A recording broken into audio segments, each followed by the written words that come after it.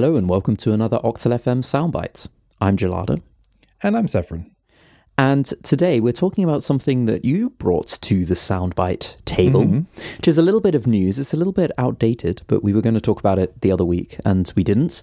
And that is about amount of sales of Elden Ring, which is interesting because it is so wildly different to the sales of all previous From Software games, to the point where Elden Ring is like matching the sales pace of something like GTA 5 or Cyberpunk 2077. Like it's hard to, and in fact, there's a good Ars Technica article, which I will link to in the soundbite notes, which has some graphs showing, you know, obviously it's very early figures, and we haven't, as far as we could see from a quick look around, we haven't got any more recent figures from Software.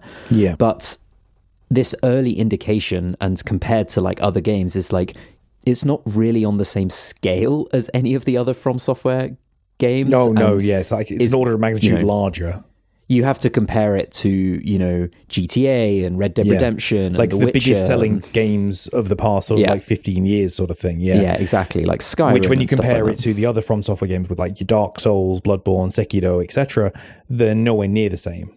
Exactly. And I guess our question is like, why? And we don't mean that like insultingly, because no. It is a fantastic game. It has its flaws, I'm sure. As a qualifying statement, neither of us have actually played this game, in fairness. But I don't feel we need to have this discussion, really, because it's going to have the same problems as a lot of the other sort of Dark Souls From Software games have. And those games are equally excellent as well. They are excellent in their own right, but they certainly haven't pulled these numbers before. So what makes Elden Ring, which is not dissimilar to those games, so different that it sold wildly more numbers? Right, because if you're not sort of familiar with these games, then like they are what I would, and I'm avoiding my subjectivity here because Tony tells me off a lot for arguing that From Software games are terribly badly designed, and would insist that it's not a bad design, it's like the way it's designed, right? They are they have certain aspects of them that are very punishing, very obscure. Just the way that they work is like very quirky, right? They are not your typical Western kind of friendly game that like looks after you with things like regular save points and, you know, deaths that don't go unpunished. Like a game you could compare it to that we've talked about before, right, and one that you love is the Horizon Forbidden West, for example, right? Exactly. And it's funny because I'm playing that at the same time as Tony is playing Elden Ring, and they could not be more different. No, but there is some similarities there, right? Because Horizon and Elden Ring, they're large open world games. I mean, I know the previous games in the From Software titles are not open world, which is maybe this main selling point, which we talked about before the show. And there are also third-person action games with like sort of dodging, and there is some variety in the combat methods you can use. For example, in Elden Ring, there's more range options than there traditionally has been in the past. And you're usually fighting like larger sort of enemies, like a la Monster Hunter style, rather than like lots of little ones. You're usually fighting kind of one big one, typically speaking. But yet the way in which he approaches those things is so different to each other. Right. Horizon is absolutely, I wouldn't say like holding your hand, but it is like there is no friction to, you know, what to do next, where to go next. You know everything you need to know. You know, there is some obscurity, but it's in the side stuff around the edges that you sort of pick up as you go along. It's not critical to the way that you play the game. I sort of draw a comparison to Forza Horizon, right? Forza Horizon is one of those games where it's like everything is so meticulously designed to just let you play the game and to be seamless and enjoy simple, yourself, right? Pick up the controller and you're playing. Exactly. And I'd see Horizon is exactly the same. You can wander in one direction and you will find 20 things to do and they will all be fun and they'll, you know, and the game's going to guide you to do them. The barrier to entry is very low to enjoyment. Exactly. Whereas with something like the barrier to entry is low. You're exactly right. And I feel like with From Software, traditionally the barrier to entry for enjoyment is a lot higher in that you've got to like overcome aspects of it to enjoy it. And when you do, I think the reward level is probably greater. I think the reward for like Horizon is probably one of those games where if you like to feel rewarded for, tackling something challenging, it's not really that kind of game, right? No. Whereas something like Celeste or, Hollow Knight or a From Software game, like they have that like reward factor of being challenging, being maybe a bit obtuse, mastering a skill, and things like that. So yeah, it's like what has made it to that point, like this is not a game that you could argue that like a game that is traditionally very accessible, like Horizon, like GTA, like Red Dead Redemption, like it maybe makes sense why the sales numbers are so high. It's a well-polished game. It's very strongly advertised. It's, it's very high profile. It's very AAA. It might be like a flagship title for a console. They are very different to Elden Ring. And that's not to say that Elden Ring isn't fantastic in its own right. It is, but its style of gameplay and its design choice, etc., are very different to the big games we've been talking about, in that the target demographic is just not the same typically. But yet there has to be some crossover to get these numbers, right? Because there's no way you get these types of sales figures without capturing quite a large amount of a casual audience. Yeah, surely you haven't just magically found a huge audience of people that really love From Software games and just don't know it yet. And they're not so dissimilar that you would naturally pick up more people just because it's like a different game, right? Yeah. They're very similar.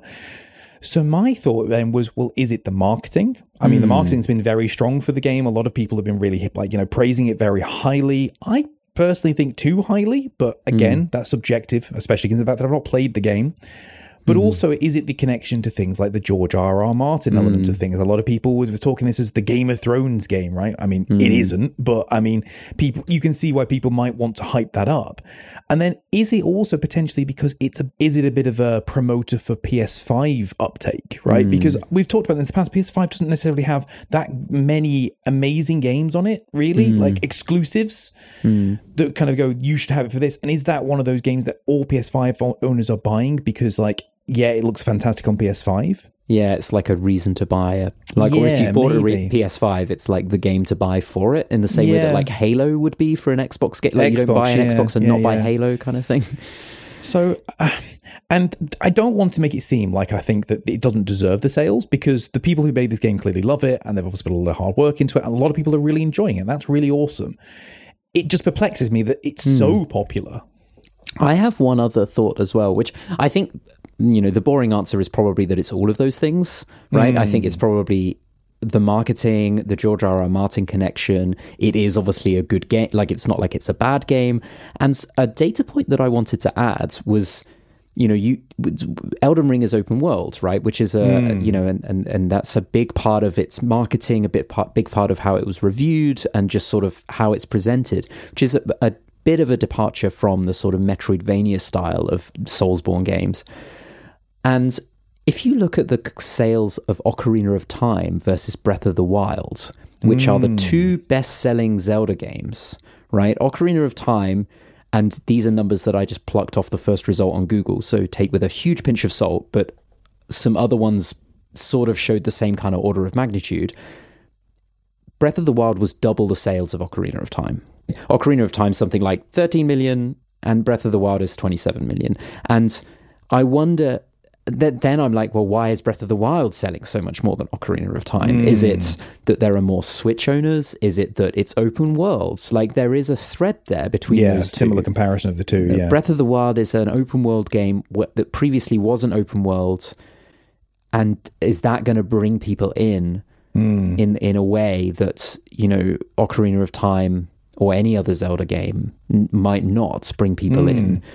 I sort of wonder, and that sort of makes me wonder all kinds of things about like open world games. It makes me think about things like Minecraft as well, and like sandboxes and the appeal of sandboxes to a wider demographic than, and then I think about, these other games, that open world games that you compare Elden Ring to, like GTA and stuff like that. And I sort of think about that, like the appeal of these games being open worlds. You can kind of do what you want rather than having to face this challenge here and then.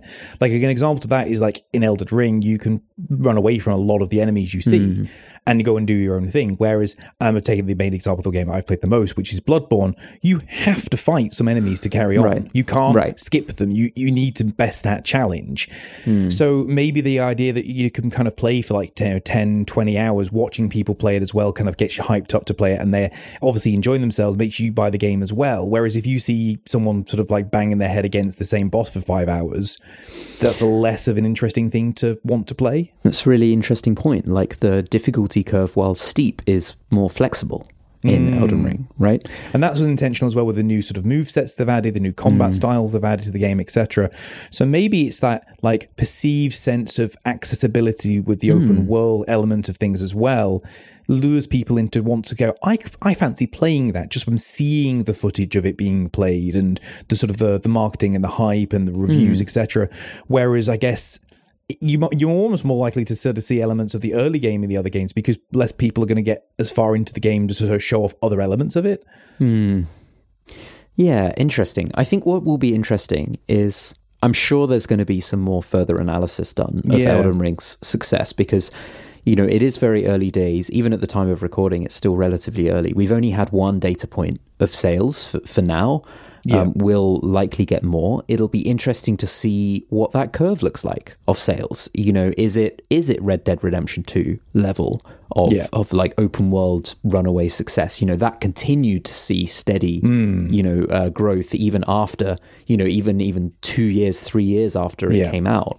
GTA, or is it going to plateau doesn't really count. Like, GTA was incredibly successful in comparison, is this going to, you know, kind of plateau very quickly after the initial sales? I feel like if it does plateau very quickly, that does suggest to me marketing. Like the initial surge is just from it being so hyped, loads of pre-orders, loads of early sales, and then if you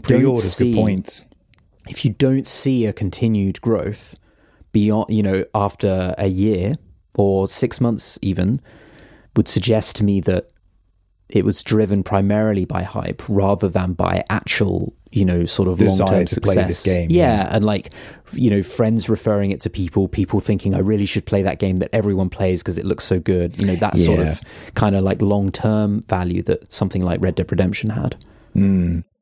I'll tell you what might be interesting is maybe when inevitably there's a piece of DLC release for it, some form of expansion or another, to see what the sort of like participation uptake on that is, like percentage wise, like how many owners of a game have bought this, and that would be a good indication of sort of like how well it's managed to retain an audience.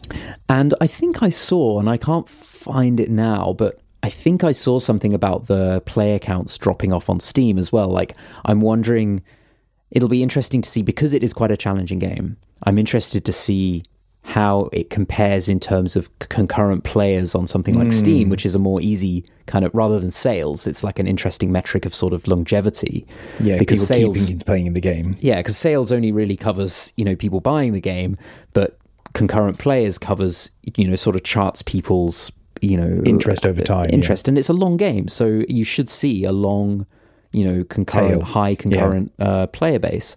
It'll be interesting to see if that falls off. It'll be interesting to look at what percentage of people complete achievements in the game versus other games. Yeah, that's a really good way of looking at it. You can see the achievement drop-offs are a fantastic way of monitoring how far people get into the game as a whole. Yeah, I would like that. That'll be really, really interesting to see over time. So expect us to come back with some more. Yeah, for sure. You know, to analyze this in a bit more detail. Maybe people, and maybe one of us will have played it, and maybe by then one of us might have played it, or maybe we'll just get Tony on to talk about her. That's her also feelings. True. That works, and she can tell us about Elden Ring and why we're so wrong. And why we're so wrong, exactly.